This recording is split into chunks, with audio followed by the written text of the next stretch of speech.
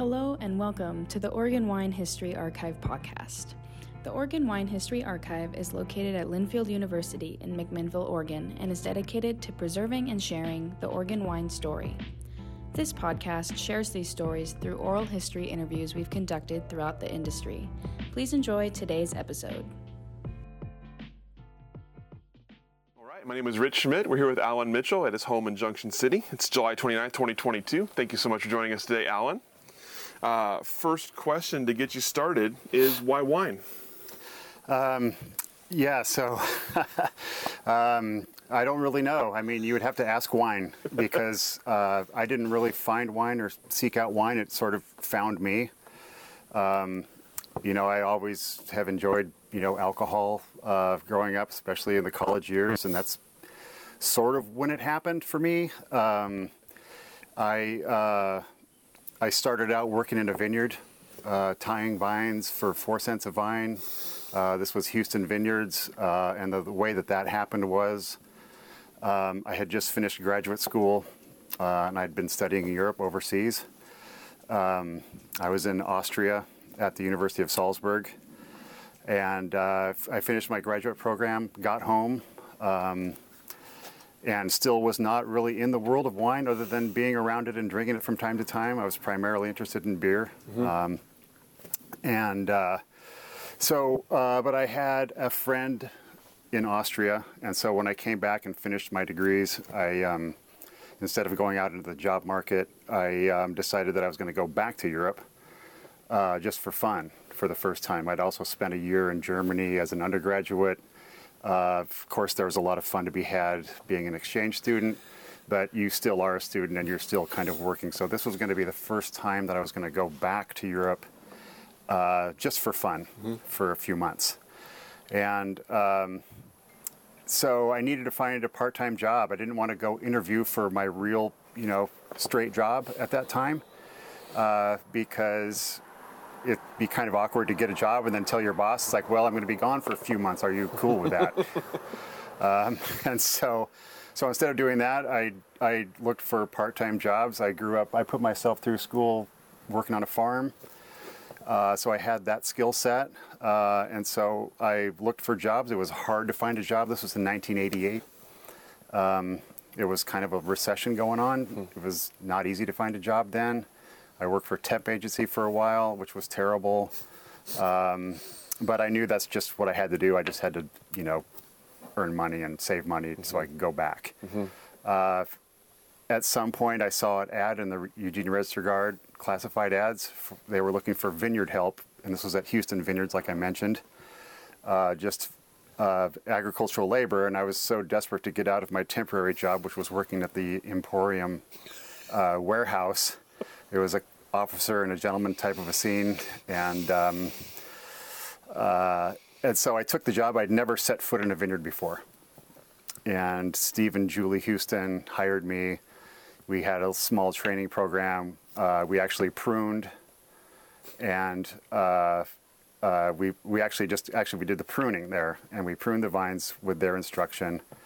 And then that was over, and they had a labor contractor come in to do the rest of it, actually a vineyard management company, to do the brush pulling and the tying and finish it off.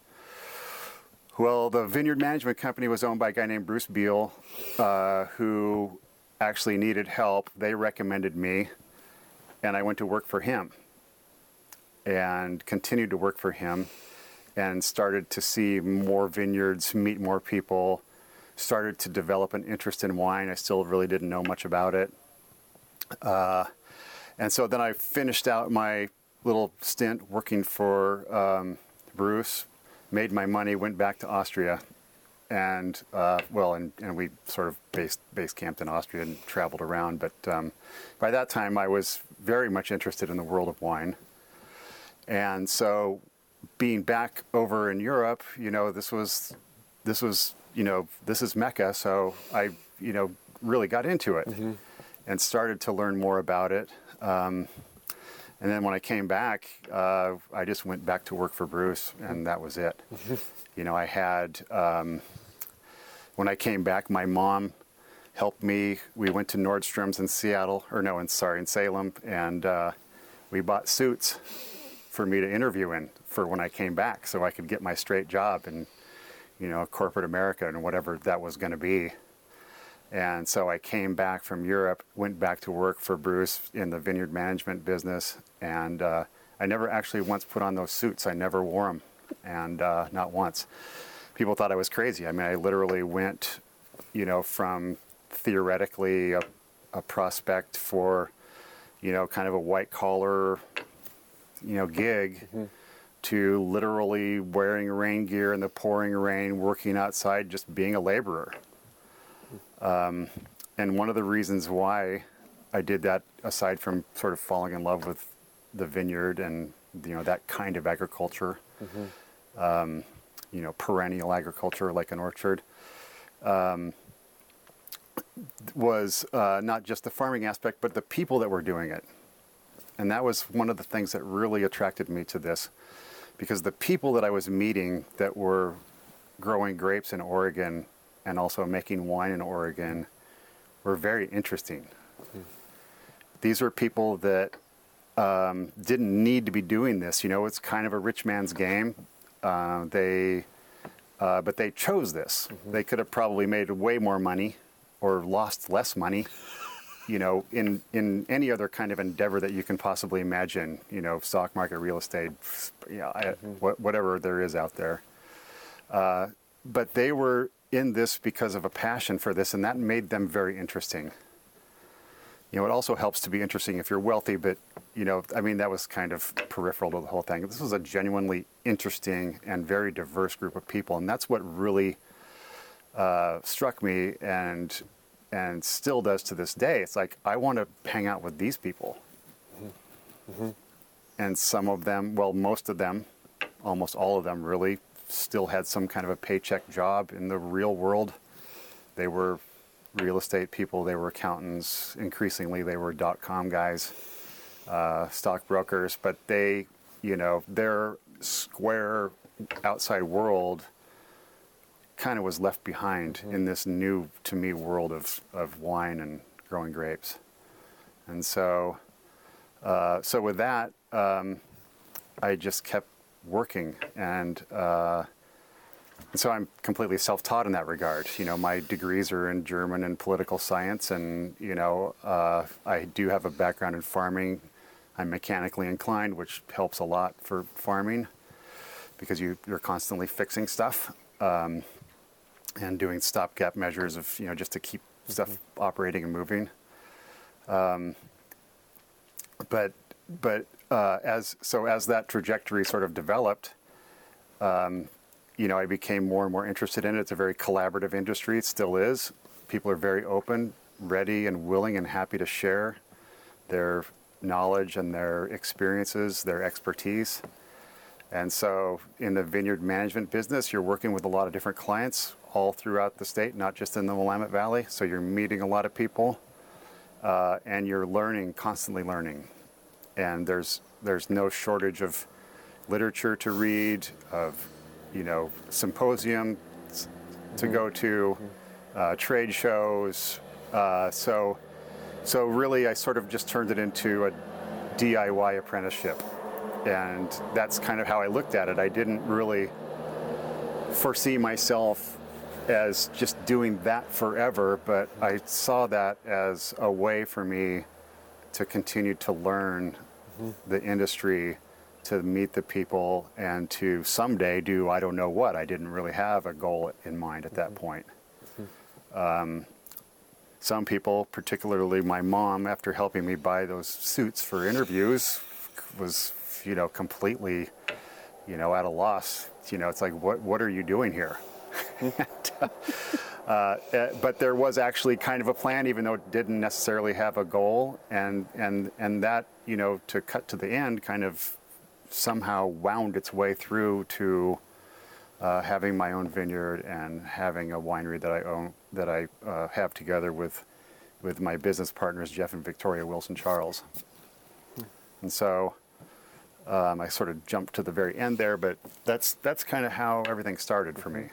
It was just very organic. It was very, I don't want to say impulsive, but it was just, this is where I felt like I really needed and wanted to go. So before I come back to that, I want to back up a bit. You mentioned kind of at graduate school. So tell me about where you grew up and where you went to school, and what you were thinking at the time would be your life after you graduated. Right. So I'm a fourth-generation Oregonian, born in Portland. My wife is a first-generation Oregonian, born in Corvallis. We actually met in high school, or we went to high school together. We didn't meet there. We met much later.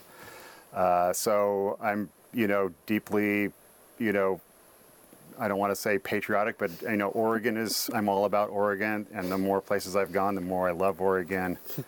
I consider myself an Oregonian, first, and a U.S. citizen by law, because you have to be that if you're going to be an Oregonian. So I grew up in Corvallis, and I went to OSU. I was fairly lazy and non-curious in ways that really help you advance in this world, in a economically remunerative way. I reluctantly went to college. I had the first part of that paid for by my parents, who really wanted me to go. And then, like I mentioned, I paid the rest myself. I didn't have any real set of goals. I was afraid of the future. I had a fear of becoming bored with everything. As long as I can remember as a child, I would get really into something, and it would last a month or a summer, and then I'd be done with it and wanted to go on to the next. And it actually caused me quite a bit of anxiety, because I thought, how am I ever going to survive as an adult when my attention span is like 3 months at the most? And so I didn't, when I started out at OSU, I was a German minor, because I already knew how to speak the language. When I was 12, our family lived in Zurich for a year, and so I had that language wired into me. So that was a kind of an automatic thing. Mm-hmm. All I needed to do was to select a major. And so I would have some major and my German minor. And one day, after 5 some odd years, Oregon State University sent me a letter and said, yeah, you're done. You just graduated with a degree in German. So see you later. So I never declared a major. So I was really kind of aimless in that regard, mm-hmm. in terms of, what it's going to take to be an adult. What is it? It's an unknown world to me, and it's a world that doesn't look, that welcoming to me. Mm-hmm. I've always felt comfortable in that world, but not as necessarily as an active, constructive, successful participant in that world. Mm-hmm. And so, but as an undergraduate, there's a fantastic program, and it's still in existence. It's the Oregon State System of Higher Education, combined with Baden-Württemberg, which is the state in southwestern Germany. So universities, PSU, OSU, University of Oregon, there may be others, have an exchange program with the universities of that state in Germany. So Stuttgart, Freiburg, Konstanz, Tübingen. And so I went on that exchange program. And I fell in love with travel, and I fell in love with Europe, and I fell in love with just being in places that were, not my place. And that's sort of how Austria happened, was because when I did get done with OSU, all I wanted to do was go back. And so I looked around, and I found there was an exchange program at a university called the University of Bowling Green in Ohio. Mm-hmm. I'd never been in Ohio before. But, you spent a year in Salzburg, Austria, and then you spent another year at Bowling Green State University, and that's all I cared about. It was political science and German. I'd never had a political science course before, so I actually hitchhiked out there and met with professors, and then they told me, well, why do you think you can get a MA in political science? You've never even had a political science course. And so I went back to OSU and took 2 terms of nothing but political science post-bac. And they let me in, and they gave me a research assistantship, so it was all paid for. I just had to work a little bit, but I had a great professor who didn't really make me work very much. And so that's how Austria happened. And so that's, just another example of a really roundabout way of stuff, happening and coming together without a lot of organization or motivation or drive on my part. Just kind of, as I think is important for, someone in their early 20s, living life by the moment and not being highly structured. Although, of course, graduate school is a highly structured environment, but we found ways to destructuralize it. So you come back and you're working in the vineyard and you're starting to kind of develop this affinity for it. So tell me about the work itself and what the industry looked like to you at that point. How big was it? What was it doing, and what were the kind of the main characters that you were working with? Right. So it was a completely different world, of course, from now. This is 30 years ago, more than 30 years ago. This may not be historically accurate, but I sort of saw it as kind of like the second wave. So, we had the first wave in the late 70s, late 60s, early 70s, and this is, David Lett and Charles Curry and Dick Erath, Dick Ponzi, and these guys, Fuller down there in Southern Oregon. And I think things kind of stayed kind of the way it was with those pioneering guys. There wasn't really any infrastructure. I mean, you think about it, you're moving to the moon. You're going to plant grapes, but there's no wineries. What are you going to do with those grapes? There's no vineyard supply infrastructure. There's no winery supply. Everything you got to do, you got to get from California.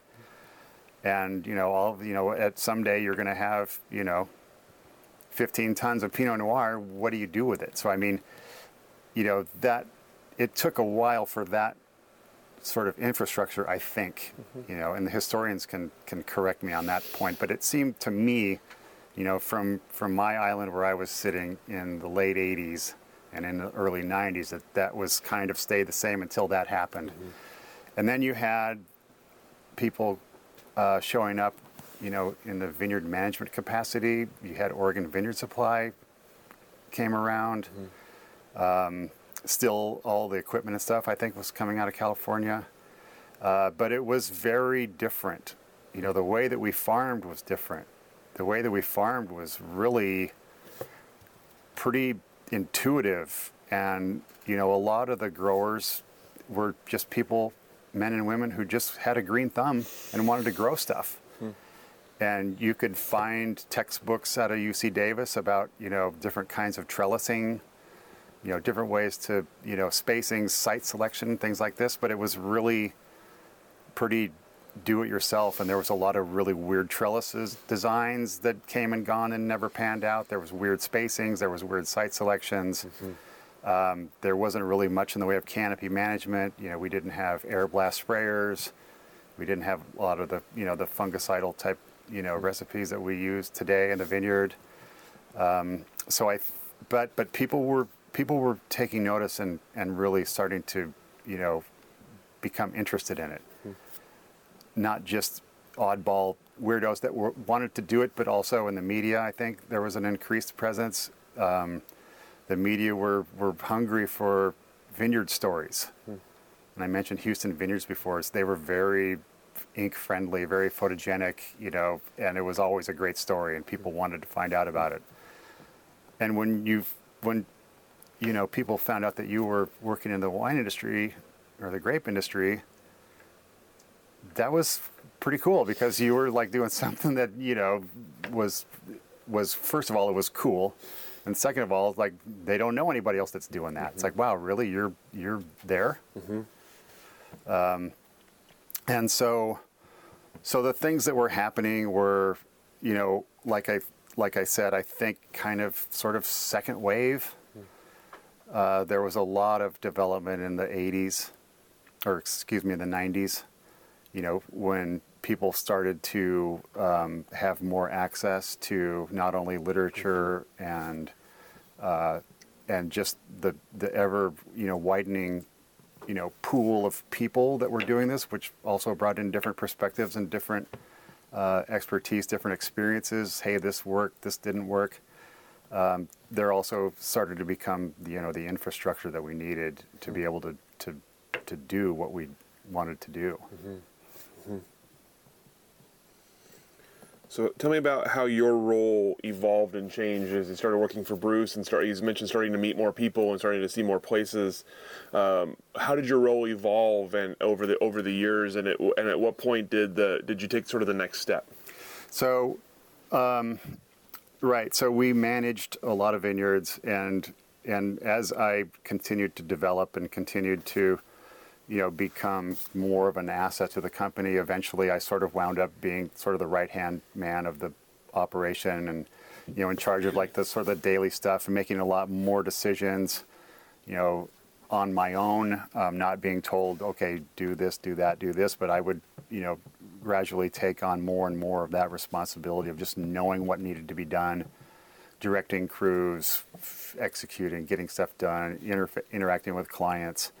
And so that was a progression that just sort of happened pretty much over the 8 or some odd years that I worked for Bruce, up until the point where I was sort of, he was much more involved with just operating the business, keeping the business running, looking for new avenues of growth and, meeting new, getting, establishing new clients and that sort of thing. And not, as I became more involved with operations, he sort of became more, just strictly business type stuff, although he did and still does, do all of that stuff just like we all do.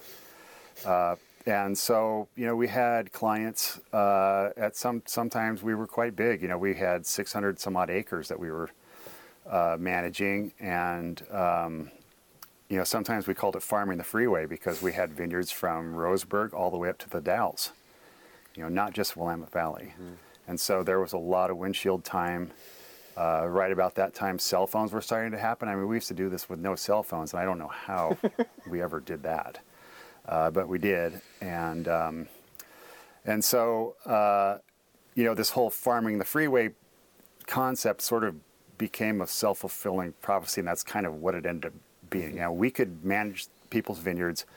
We could bring in their crop, grow their crop, bring it in without stumbling, and do that and make, fulfill our duty. But that was kind of it. We were limited, and we had a lot of people that really wanted to go to the next step. They've been reading about biodynamic. They've been reading about live certification, about different, tilth, Oregon tilth, or, IOBC, different kinds. They're in this because it's groovy, and they want to take it to the next level of groovy, and they want to start farming in a way that, and a lot of times, and most of the time, we weren't able to offer. And I would have to have that talk with people. Like, I can help you, and I will help you do this, but I can't implement it for you because I'm farming the freeway. I'm chasing crews, I'm, putting out fires and doing all this sort of thing. And I can't, get a cow horn and fill it full of, manure and bury it and then dig it up and then spray your vineyard with it. I just don't have the, what we now say bandwidth for that. I just have to keep the wheels from falling off and, make sure that, we, through all the vagaries of, of agricultural pursuits of any kind, that we do the best we can to pull the whole thing off. And so that was becoming kind of an increasing, element of, I don't want to say tension, but that was happening more and more, and eventually it got to the point where one of our clients, who is now my business partner, was one of the most interested in doing everything. They wanted to do compost tea. They wanted to do all that, and right around the year 1999, things sort of came to a head. They wanted to hire me away from the company that I worked for and be their vineyard management, be their full-time vineyard manager, so that we could really develop a really groovy, holistic, integrated concept to growing grapes. And so, but with 12 acres, that doesn't work. You have to have 60, 70, 80 acres before you can economically justify having a full-time person. It just doesn't pencil out because, what am I going to do all the time? And so right about that time, they said, well, have you ever thought about doing a winery?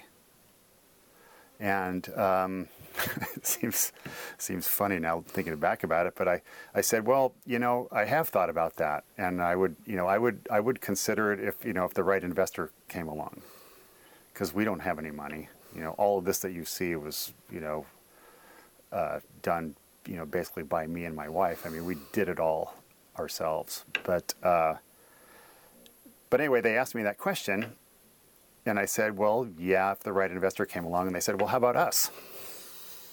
And that I was a little bit taken aback by that. I knew that that they had that they had resources, but I didn't know how much to what extent. I guess it could have been a tip off that neither of them have paycheck jobs, but but they're fantastic, wonderful people, and have been fantastic partners throughout the 22 years that we've been doing Territorial, and so that happened.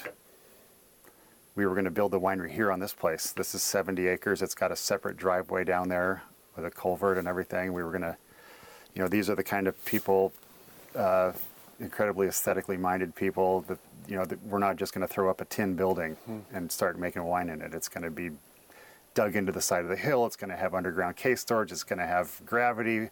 It's going to have, all of that stuff. And so we actually went down that path and looked at it, but it was just so insanely expensive to do something like that. And you didn't even know where the ceiling was. I mean, it could be anything. So, I mean, this is not going to be another, Napa Valley type of just a huge, edifice to, too much money. And so at that time, they had another recession on.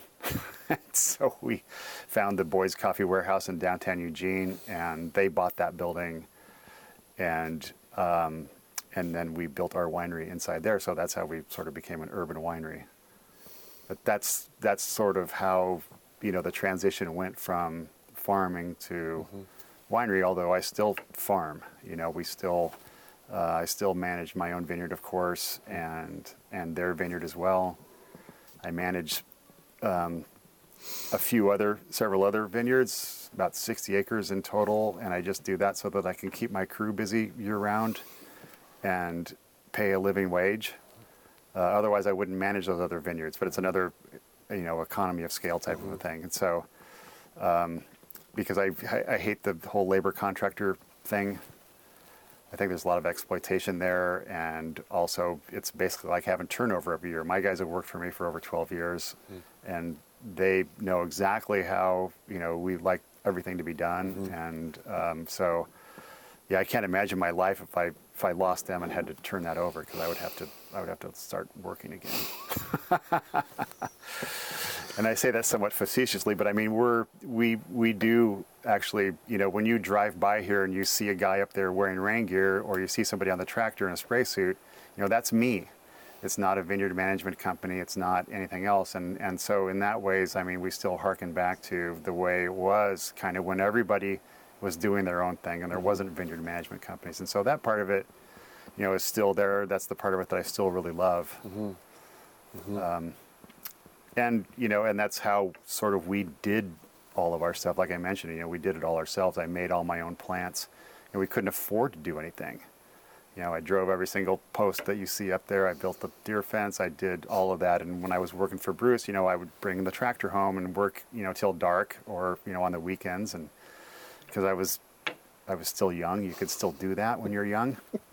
And so that's, and that's actually another thing that just occurred to me, the earlier question about how things have changed in Oregon. And this hasn't changed that much, but it's changed a little bit. But I think one of the things that sets Oregon apart in the world is that you can still get into this industry just through your own will and desire to do it. Yeah, it's going to take a little bit of money, but you don't have to be you don't have to be like the fifth generation of a chateau in France, or like a .com guy to just buy the chateau. You can actually still do it here.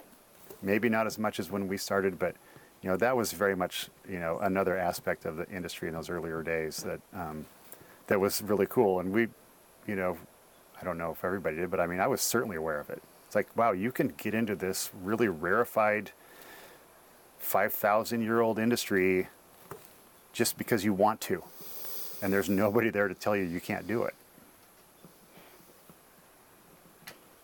So I want to talk about before we get into the urban winery part, I want to talk about the farming a bit. You mentioned that the desire for change into a more holistic biodynamic, that's early for Oregon to be getting into that. That was I'm curious about the process for that as you did start to change farming methods. What was the process like for learning what you needed to do and then actually implementing those kind of measures in the vineyard? Well, for us, really, it started with the compost tea. But then, it went to live low input viticulture enology, the program, the Oregon program, which is also has the salmon safe tag, and the IOBC, the European sort of component of that. I mean, we did that for 5 years, maybe more. We did the paperwork, we did the bureaucracy, we did the inspections, we paid the fees, we put the logo on our bottle. And learned a lot from, the sort of the structure and the guidelines and the whole concept of salmon safe and low input, integrated pest management, primarily, for me, was my biggest takeaway from that. The only reason, in my opinion, that you get certified is so that you can sell more wine, to be utterly cynical about it. I don't need to have a merit badge on my shirt driving down Ferguson Road that says I'm certified organic.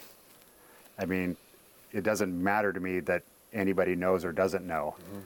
But being able to put that officially on your bottle and on your packaging and your materials and stuff, that should translate into better sales, more sales. It should contribute to a more robust, basically, for the lack of a better word, just the economic part of it strictly.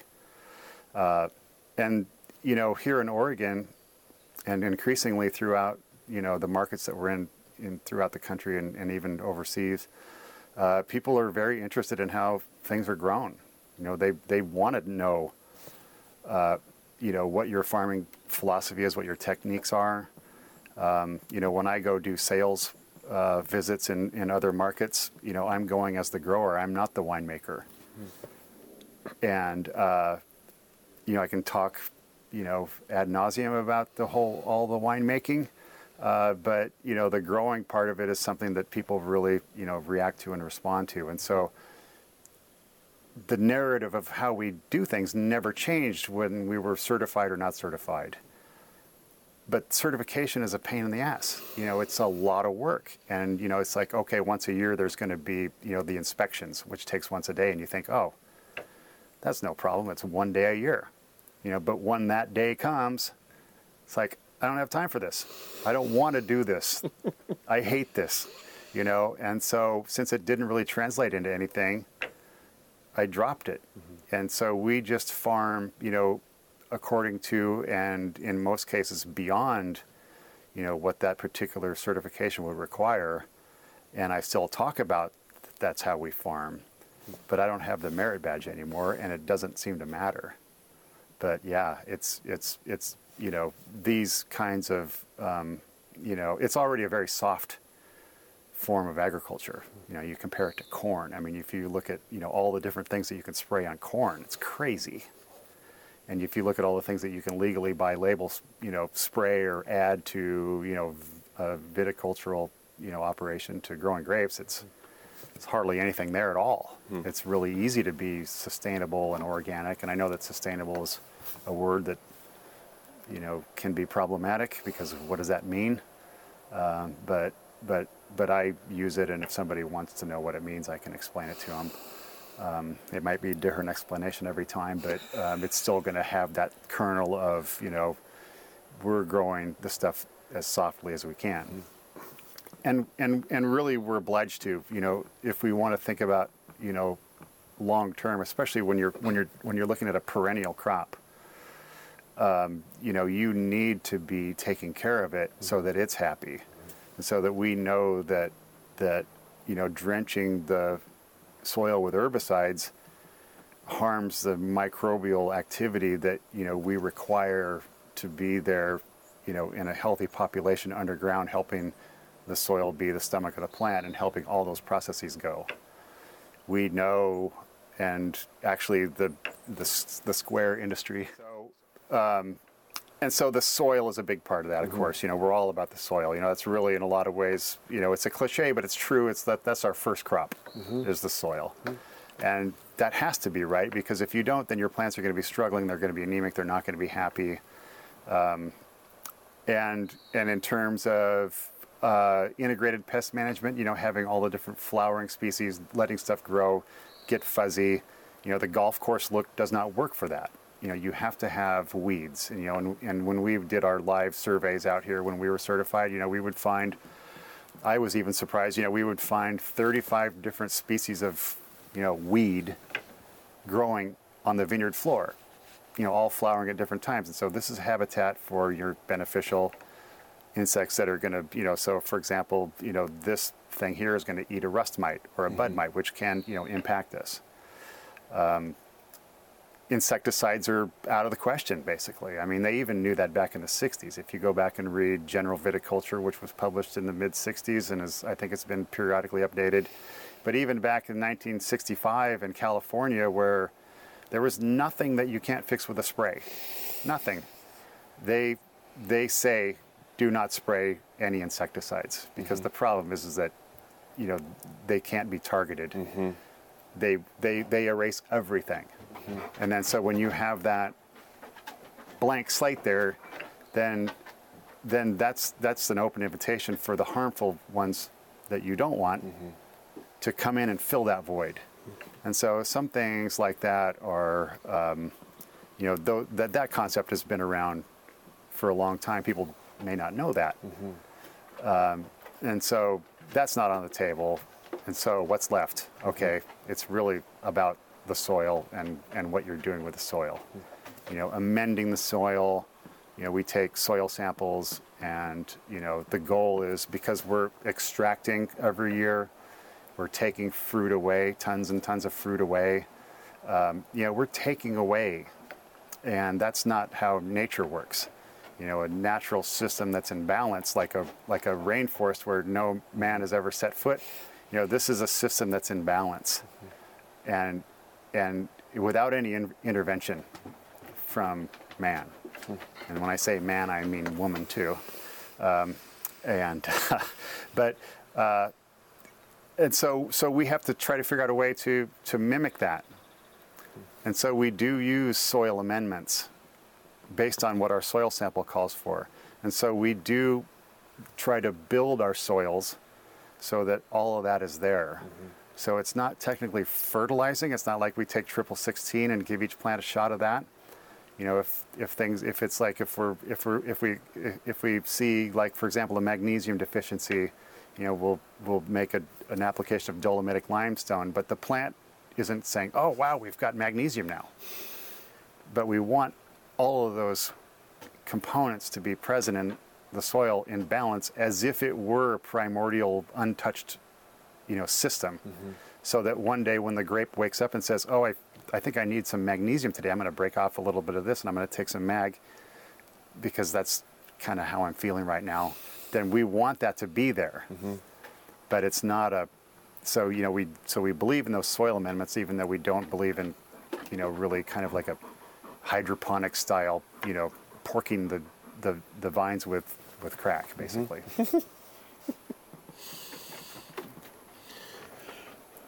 So what about, at the time when you were asked about if you ever thought about getting into the winery part of things, the wine part of things, how serious were you at that point, and how much thought had you given to being in wine? Well, we were. We made what we called barn wine. In fact, I'd been making wine longer than my first winemaker. But in in sort of a hobby that just like went way too far. So we had all these vineyard clients, and they wanted wine too. One of the things that happens to you in the wine industry is, when you go to the family picnic or the gathering or whatever, and they say, "Oh, well, Alan can, why don't you bring the wine?" And my brother would, he would have to bring like a bag of chips.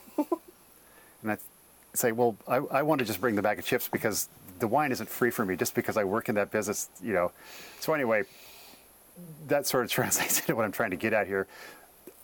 The different growers that we had, they're not wineries, they're growing grapes for wineries.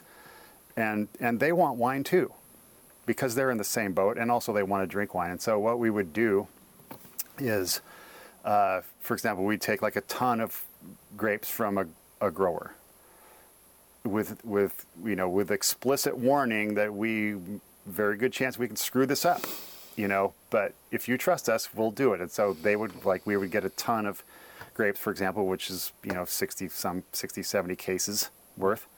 And we would make the wine in the barn.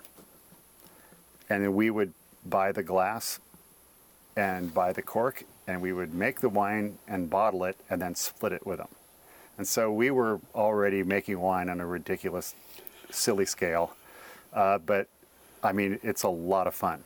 Mm-hmm. But it was hard for us to do very well because the same time that you're making wine is also when you're supposed to be harvesting all these 600 acres. So you can't call up the client and say, yeah, I can't really come harvest your vineyard today because I'm racking this barrel of Pinot Noir in the barn. And so there was a lot of neglect, and we poured out a lot of wine, particularly white wines with no real way of controlling refrigeration. But occasionally we would make some really, really nice wines. Mm-hmm. And so that's kind of how that part started, as a pretty kind of like an industrial strength hobby. And it was a way for us to get free wine, basically by the sweat of our own labor, and then give half of it, and it was a beautiful thing. People loved it, and I mean, it was the first time I realized how much people love sort of the mystique of a bottle of wine that does not have a label on it. I mean, and to this day, that's something that's like, ooh, that's special. It doesn't have a label, or it's like a duct tape, with 2002 written on it. So coeval with sort of the development of, the whole vineyard trajectory for me, I guess, at the same time it was happening, all this, wine, and we learned a lot that way. My best friend, Brad Beal, Bruce's brother, who was an amazing winemaker, was a huge help. And we would, get, chemicals and, like citric acid and stuff like that, and that he would find somewhere, and we would, and then he would help us, and a lot of times the help sessions had to go late into the evening, hanging around the barrels, making sure that the quality was just right. And so it was a glorious world, We were young, we were single, we were working in the wine industry, kind of being cowboys, but also taking it very seriously, and it was just a really magical time. So how did that translate? What were your expectations upon purchasing a property and going to commercial wine? What were the expectations you had, and how did it actually translate in the first few years? Right. So, from the very beginning, I lived in town in Eugene and was, doing kind of the opposite of what people do now.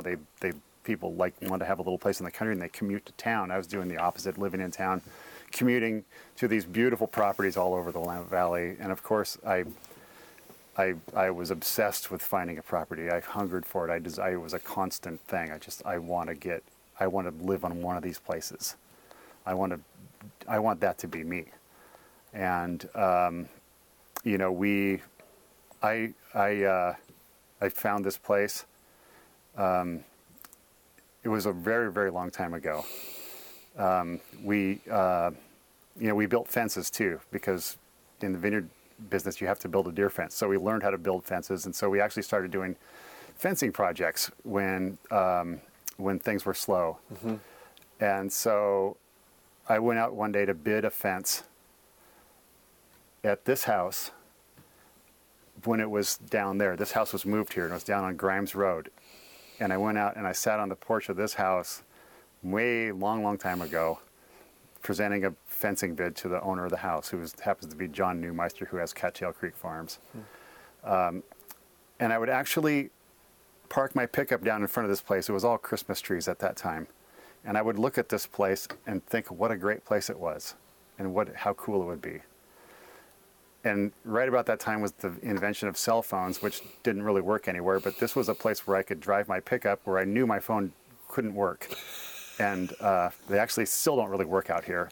And sometimes I would sit and I would eat my lunch down on that road and just look at this place.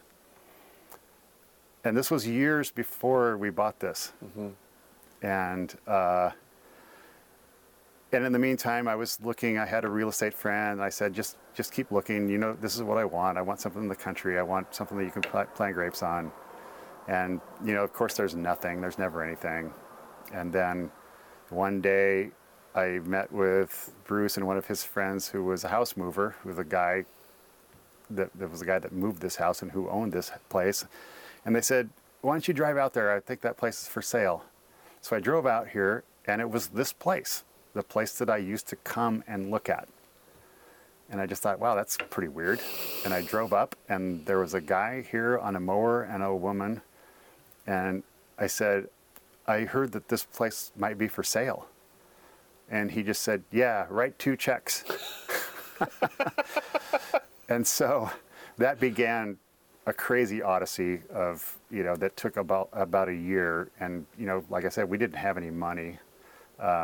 We got very lucky and somehow ended up buying this place. Well, it turned out it was a lot more than just this, what I could see. It's, it goes off that way for almost a mile. But so that was crazy. All of a sudden, we had this. And it was like a dream. And it had all these, precursory type, foreshadowings, like bidding the thing and sitting out here and looking at this place. If you could go back in time and say, someday you will actually own this, I would have said, you're crazy. There's no way. But that happened, and so we started nurturing grapevines, and we planted the first one in, I think it was 1998. My wife and I were out there laying it out. She was pregnant out to here with our first son, and then 2 years later, we had to wait for the Christmas tree crop to get off, and we planted this other one up here, and I think it was 2002, and so so that happened, and I can't remember did I answer the question? This is a much better answer than I could have asked for. Okay. I was talking about the commercial wine part of things, but keep talking about this property, and then we'll talk about the wine next.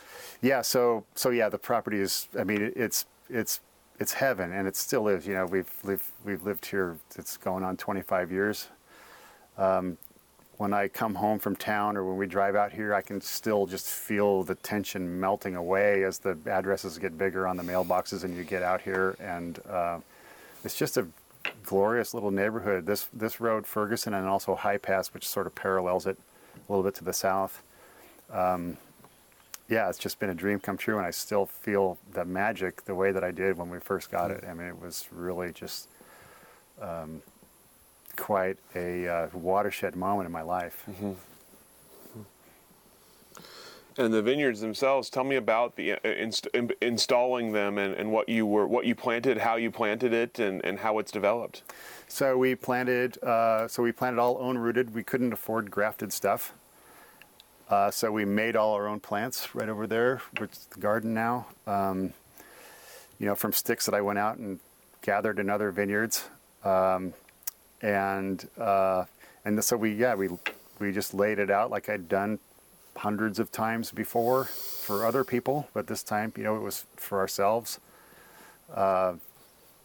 We yeah, I mean, like I said, we did it all ourselves. And, that's where, I mentioned the whole learning process of this sort of DIY, apprenticeship that I did. Another big part of that is meeting people, the contacts that I developed. And so I sort of cajoled one of our clients into selling me his crappy old International gas tractor for, less than it was worth. And he was kind of, just helping me out. And so, all of a sudden I had a tractor. And then, once you have a tractor, then you can, eventually keep upgrading until you get something that can really, do the job. And so there was, endless little things like that. Mm-hmm. Finding a sprayer at an estate sale for $350 that's like a $9,000 sprayer, and things like that sort of have to happen. Mm-hmm. If you're going to do it by yourself. And there was a string of them, and a lot of it just fell into our laps, but a lot of it was basically stuff that we made happen. And so so we planted it and did almost all of the work ourselves. With the exception of the actual planting, there's just too much to do by yourself. But yeah, the whole, building the trellis, driving the posts, all the anchor wires, doing all of that. We did that ourselves. And so, it's kind of a young man's game, and we were young. So on the wine side of things, tell me about the finding the building for the original winery, or for the winery, and developing that from what it was into what you wanted it to be. So I mentioned that the original idea was to have it out on one of our farms. This one's set up really nicely for it. Actually, theirs does too. They've got a beautiful timber frame barn, which would have been cool. But these things were, especially, and also being in the country, the permitting is just it's a pretty, steep challenge. You almost have to have a full-time person that just does compliance just to even get close. Mm-hmm. And so then we started just looking around town, and we looked at the old Lockmead. I think it was Lockmead. There's a big ice cream factory down in 7th and Chambers, it just so happened to be that was like the busiest intersection in all of Lane County. And so, but I mean, this was like a huge compound, and it was like a rabbit warren inside. And then we found the old Boyd's Coffee Warehouse, which had been sitting empty for 2 years, down in the Whitaker neighborhood, mixed-use neighborhood. So we're surrounded by houses. We've got an E-Web substation. There's some, and now there's breweries and distilleries. We're 2 blocks from Ninkasi. 2 blocks the other way is Oakshire, Hop Valley, Heritage Distillery. All these restaurants are down there now. Back then, it was the wilderness. It was full of needles, and there was a permanent encampment. It's a sort of a dead end street because the railroad's right there. But this is a 12,000 square foot box with 25-foot high ceilings and concrete tilt up, and with some office space and their display room, which is now our retail room. And so, so they had another recession on, and so that was able to be had for pretty cheap, really. And so, when we looked at it, it was huge. I mean, it looked like the Trailblazers could play in there, and we thought, well, okay, but I mean, it'll work. I mean, our winery will be like this little couple tanks and a couple barrels way down there in the corner, and what are we going to do with all this space? It's like, well, now it's packed to the gills. I mean, it's full of tanks and barrels and case storage and everything else. But anyway, we had this blank slate that also had some of the infrastructure which set up perfectly for a winery. It had they had where Boyd's Coffee tested all of their espresso machines and that sort of thing. It had a Formica counter and a sink, and it was a perfect size for a wine lab, and that's what it is now. It's a lab. The retail room had, it was crazy. They were going to have a coffee shop down there, but they had like the acoustic tile ceilings and fluorescent lights and crazy, weird, horrible wallpaper and like brown carpet, and so I don't know who would want to drink coffee in a place like that, but anyway, so it had that, but then it had this big, huge open space. Mm-hmm. Mm-hmm. So we we cut out a 25 by 25 foot square and put a 1% slope on it and a drain. And so that's basically the crush pad where all the, work happens. Mm-hmm. We cut some floor drains. We did some plumbing. We put a chiller up on the roof. And then we built a wall from the last 2 bays so that we have climate controlled indoor case storage, so we don't have to pay, the Abbey or somewhere else to store the wines for us. So we have our own climate controlled case storage. The building takes up almost the entire footprint of the property. So what that means is that when we're harvesting, when we're processing fruit, it's all inside. We don't have to have tarps and tents and stuff for, because in harvest time it's raining too most of the time. And so that's another great luxury that we have, in addition to being an estate winery, is that we can, our processing happens inside. It doesn't matter what's going on outside. Mm-hmm. So that's kind of how the winery happened. It happened at a time when, I don't know if you remember this, but that was when hoof and mouth was all over Europe. And so there was a big quarantine. And so we were kind of, and then of course other things happen in the bureaucratic world of, real estate and everything else, that we were coming right down to the 1 inch yard line for harvest, and we still hadn't, it wasn't done, and our press was stuck somewhere because a press is agricultural equipment. Mm-hmm. So even though hoof and mouth is not going to get on a press and we're not going to bring it in here and infect our cows, it was part of that ban. So our press that was coming from Italy, we didn't have a press. And it's August and stuff is getting ripe and we've got fruit, and what are we going to do with it? And so we cobbled together some of the stuff that we could do, which, a lot of it was used, so we weren't subject to the hoof and mouth quarantine. We bought a really nice crusher destemmer from Adelsheim.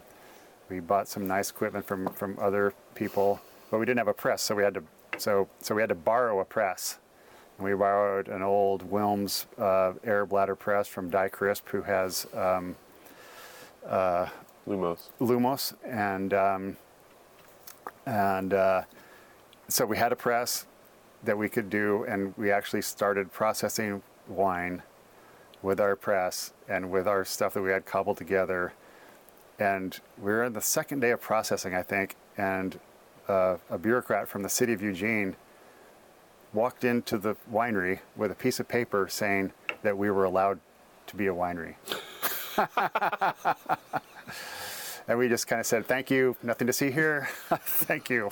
We'll finally get started right, now. Yeah, we can start. Because we just told the grapes to wait, until we get this piece of paper. So anyway, that was, I guess that's sort of the highlights of the Boyd's Coffee Warehouse that is now Territorial Vineyards. So as you started, tell me about coming up with the name and the label, and what was your initial goal? Did you have a size in mind? Did you have what was the kind of the initial goal you had to hit? Yeah, so the name, for those of you that have ever been in a garage band, we were in band name hell for a long time because there's 4 people, myself, my wife, and Jeff and Victoria, that all of us are creative and I guess maybe strong-willed people too, some of us, and so coming up with something that everybody likes, that took a long time. And, so we finally came up with Territorial Vineyards and Wine Company because, we wanted to say vineyards and we wanted to say that we're a winery. Probably 98% of the grapes that are grown in Lane County are growing up and down the Territorial Highway. So we had that, incorporated that sense of place into the whole thing. And then hopefully, that's going to translate it and make sense to people. And I think largely it has. One of the problems is that it means that we have really, really long email addresses, which is every time you have to spell that out to somebody, you think about that. It's like, oh, that's a really, really long email address. And so that's the name. What was the second part of the question? Initial goal. What were you anticipating in the first few years? So when we started, the University of Washington up in Spokane they were doing some studies on the economics of wineries, and so we didn't completely go into this thing, with complete naivete. I mean, there was some concepts, there was some actual even numbers, involved, although we just wanted to do this, and so we just sort of barreled into it. But there was analysis done where they looked at, case production and return on investment and everything. And so 5,000 cases was a sweet spot that was identified in this study. And so we sort of went with that, and we strove to achieve that, and by and large we have. And that's kind of the level that we're at. Although I think that we may expand. It's showing itself to be not quite as feasible as it should be. So I think, you can still be 6, 7, maybe even 8,000 cases and still have that intimacy. So Ray Walsh, our winemaker, very talented, great guy, with a huge reserve of, enthusiasm and curiosity, even after all these years, which I think is almost more important than your skills, although he does have an amazing skill set. Even at 7,000 cases, we're still going to be able to be intimately involved and know every single barrel. So he's not an executive winemaker. He's kind of like an analog of the way we are in the vineyards. It's like when you see a guy wearing rubber boots and hooking up a pump, it's going to be Ray. We do have help, periodically, the year, and especially at harvest time, but he's not an executive winemaker with a lab coat that walks around and writes out a work order and then some people go do it. If you get too big, there's barrels that the winemaker has never even smelled or tasted or looked at. But you can still, so at 5,000 cases, that's kind of baked in. I mean, that's, you have to be that way because you're not going to have a staff. You're not at a scale that can allow for that. But you can carry that up probably even to 10,000 cases and still have that intimacy, that connection, that hands-on, knowledge of every drop of wine that's out there in your cellar, and be able to, do all the other cellar procedures and all the other tasks that have to be done to keep the thing going and not go sideways. So speaking of Ray, how did you go about finding a winemaker? Ray is our second winemaker. He started with us in 2013 through my, another one of those connections thing. I mean, Ray and I knew each other from almost the day he got off the boat and worked up at King Estate.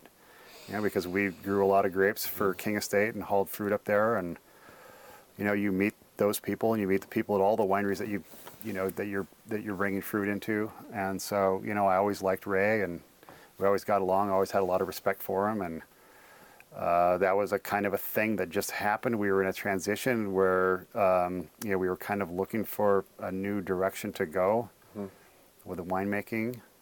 And not that there's anything profoundly wrong with, the previous arrangement, but there was a real synergy there, and I really, wanted to have that, extra, sort of creativity and that extra, just all the things that I can't really describe very well that Ray is going to be able to bring to the table. And it worked out really well for him at the same time, too.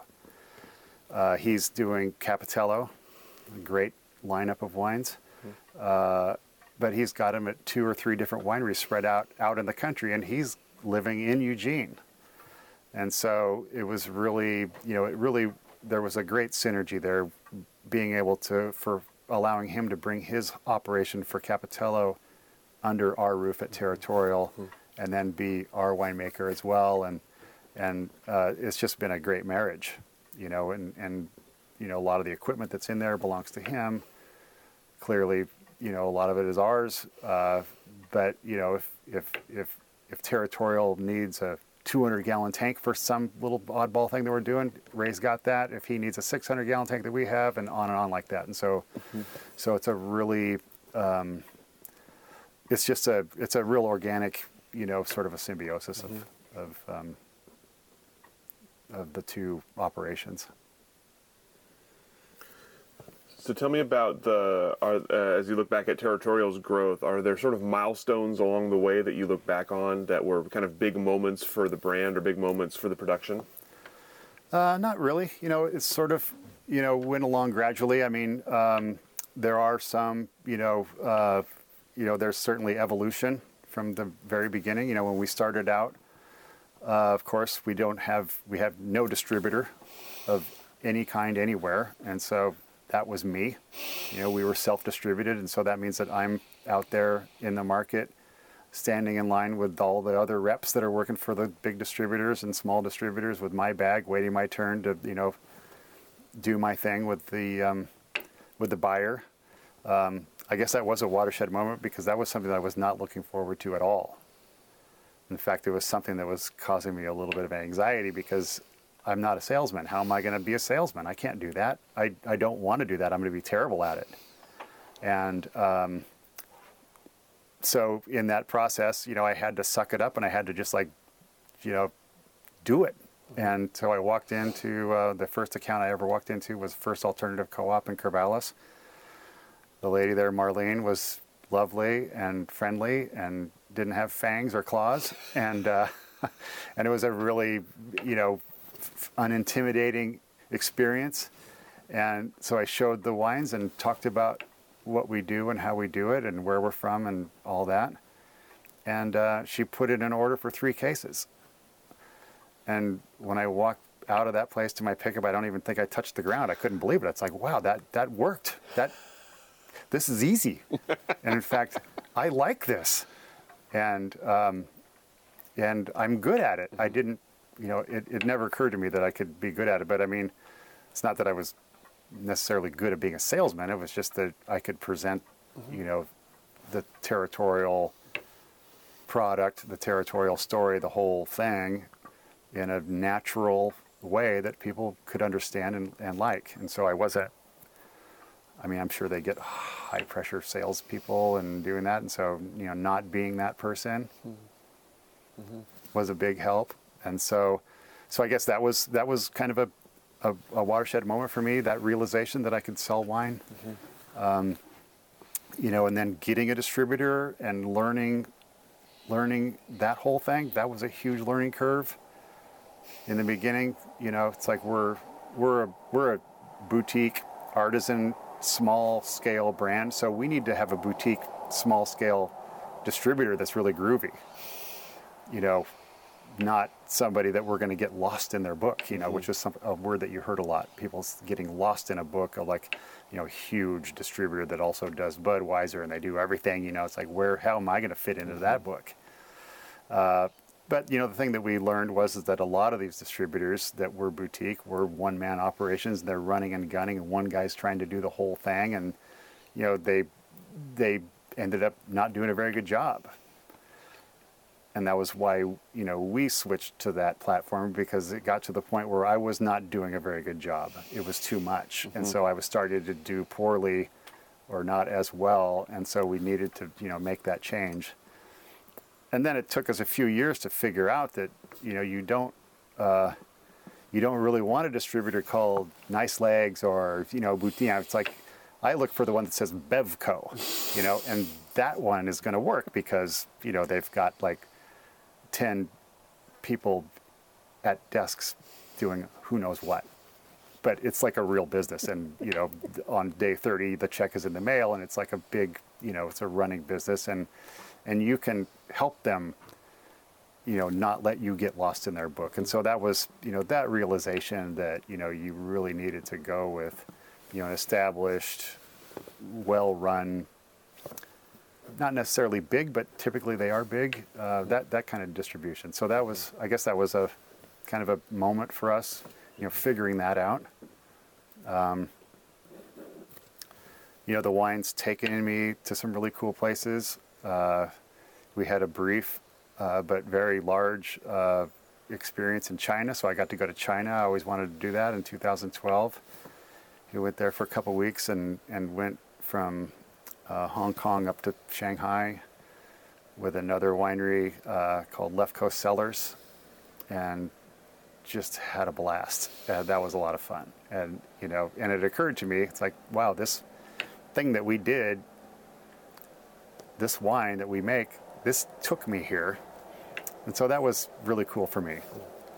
The other market that we really love is Louisiana. So we have a great distributor in New Orleans called Bizou and Cru de Bizou, and this is run by a great guy named James Moyes. And so when we go down there, we go for a week.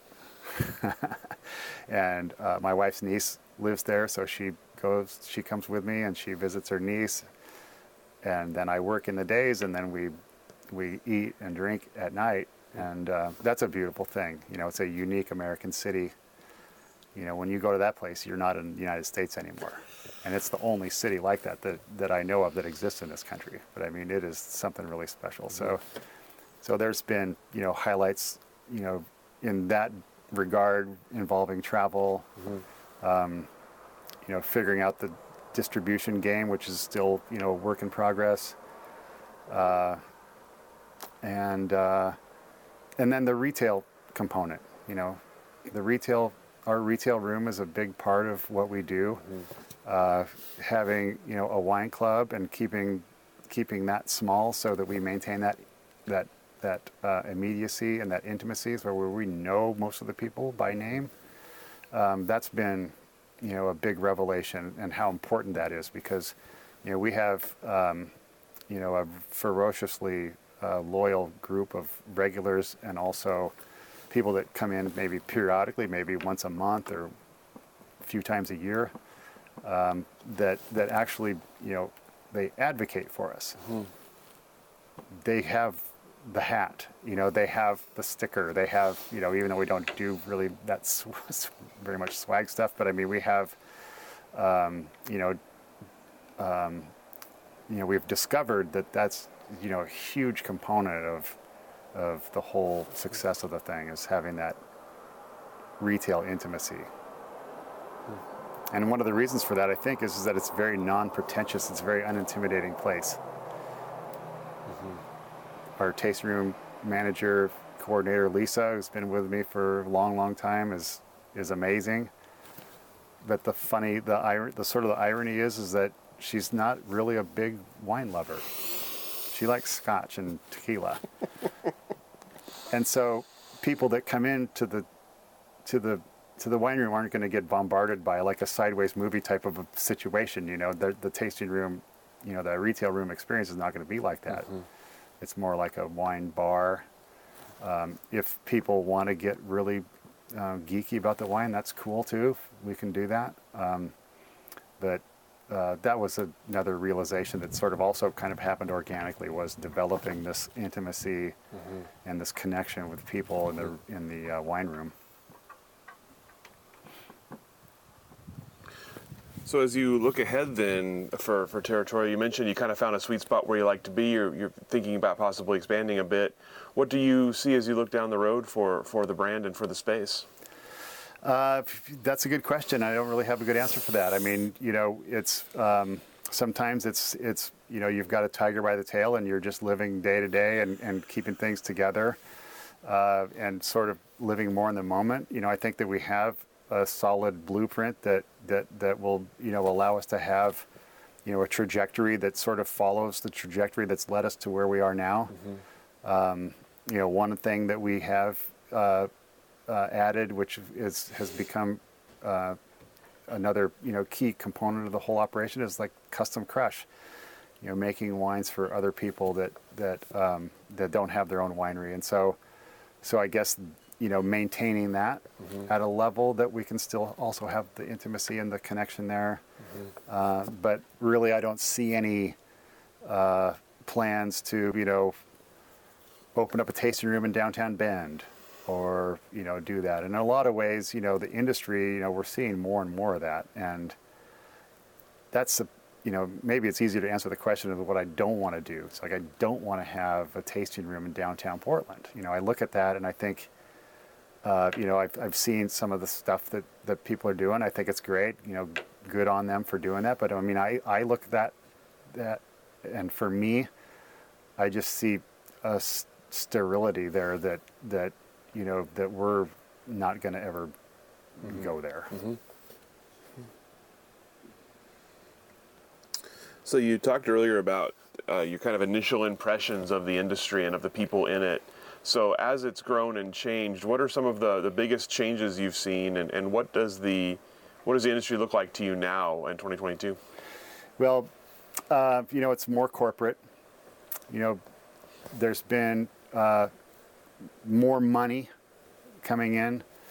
There's been sales, so I can't think of them off the top of my head, but everybody knows about outside companies coming in and buying some of the existing wineries. Most of the time it's invisible to the consumer, and even as an industry guy, invisible to me. Like if you told me that so-and-so bought so-and-so 10 years ago, I would say, I didn't know that. Wow, okay. So that's one component, that's changed. It's become more corporate and more, there's more money that's come into it. Another thing that maybe is a sort of a counterpoint to that is that you're seeing a lot more second and even third generation people taking the helm here. Just my neighbor right up here, Brigadoon, the son Matt is really stepping up, and basically the winemaker there now. Of course, Ponzi, and there's a few other examples broadly down here where you see second generation, like the children of the pioneers or some of the earlier starters are actually taking together. So that's going to be a natural progression in an industry that has been around for about maybe 2 generations or 3 generations worth of time. So that's really cool seeing that. Innovations, there's not a lot of innovations that can be done in an ancient industry. There are a couple that come to mind, like in the last 15 years, we're seeing, for example, just some of the technological innovations like cross-flow filtration, for example. It wasn't that long ago that we were still using plate and frame and diatomaceous earth filters, which are really, now in hindsight seem really crude. And I don't know if you've ever seen a DE filter, but that looks like a Rube Goldberg nightmare gone wrong. Not that the crossflow filter doesn't look like Rube Goldberg made it, but it's such a cleaner, more efficient, better way to filter wine. And so, there's been some technology advances that have gone on in the industry. But I think the big changes are money from outside of Oregon coming in, and then this generational thing. And on that kind of same plane there, what happens next? What's next for the industry? Are there things you're looking forward to, or are there things you're fearful of in the future? Well, yes and no. We still, even though the industry has achieved, a level of development and maturity and basically just volume that few people, envisioned back, like in the times when we started. Despite that fact, we still see volatility. Some of it is self-inflicted, people planting so many acres of grapes every year. It's amazing. We're, when you go to get grapes from a nursery, a lot of times people are still buying hundreds, if not thousands of acres worth of Pinot Noir vines to plant in the ground. And you think as a grower, but also as a industry person, of where's that all going to go? And so we still see, fluctuations in the industry that, perhaps 30 years from now we won't see if things even out and becomes more, stabilized, reaches, some kind of equilibrium. So a lot of that, like I mentioned, was self-inflicted with so many people planting so many grapes, and where's that all going to go? But we also have on the other side, which we've seen recently was, the wildfire season of 2020. So we destroyed, 2,000 gallons of Pinot Noir that could not be saved. And a lot of people did, and hopefully they did, because it was, basically unsalvageable. And so that combined with, a frost that we had this year, which, impacted a lot of people that have never been frosted before, that's going to impact supply the other way. And so theoretically, if you're an economist, you look at that and you say, wow, that's going to That's going to lower supply, and so demand, so prices are going to go up. I do have to say that I like to see like a generally low yielding year, or a year that might be considered, getting close to disaster category, as long as it affects everybody evenly. As long as it's like not one region has to pay the price, because I do think that we're constantly dancing around this issue of oversupply, which makes it challenging for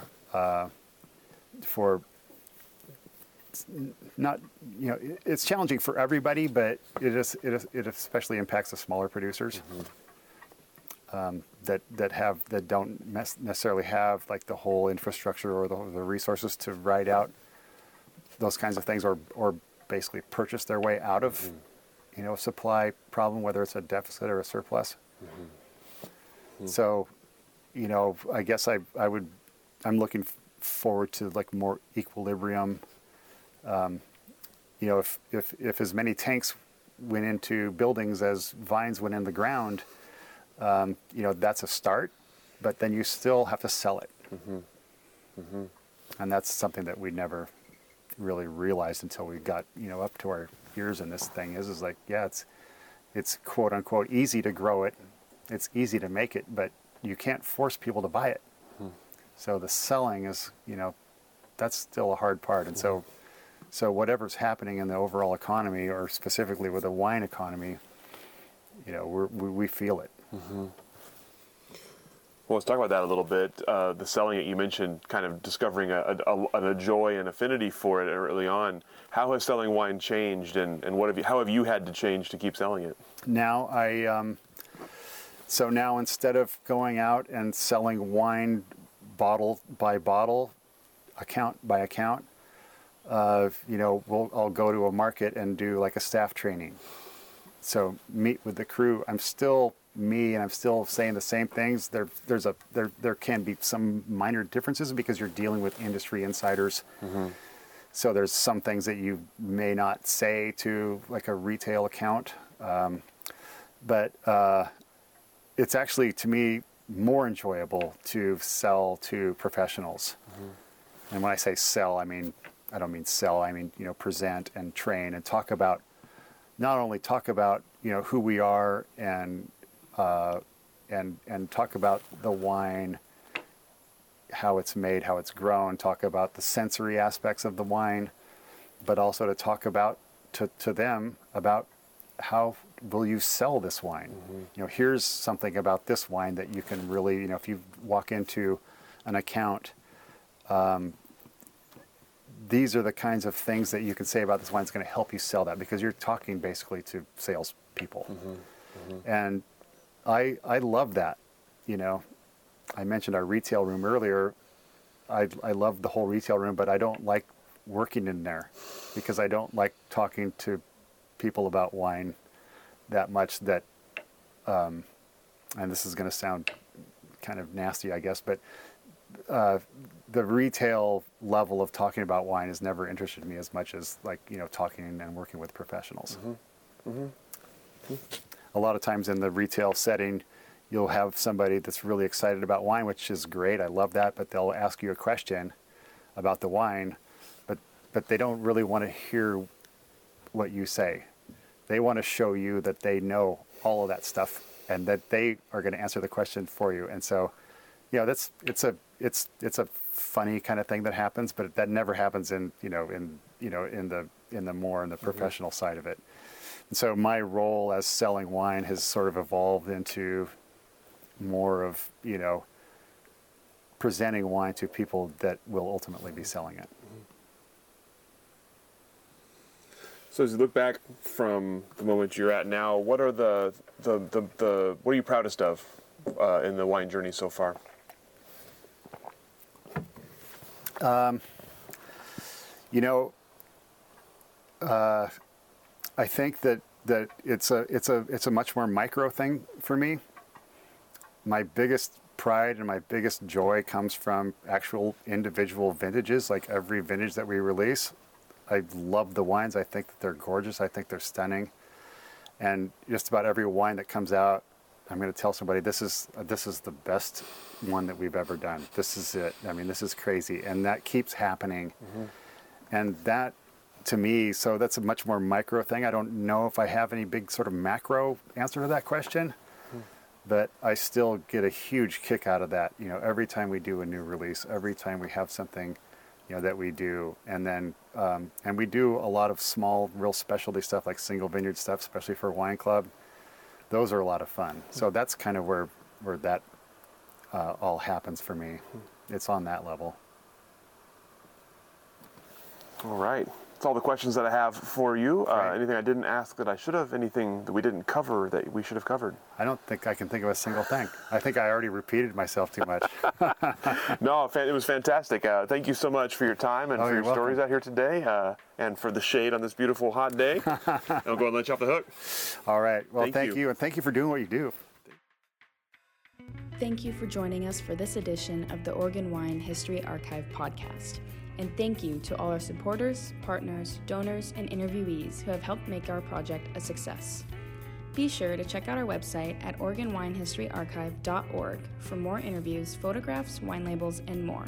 And stay tuned for more interviews as we tell the story of Oregon wine.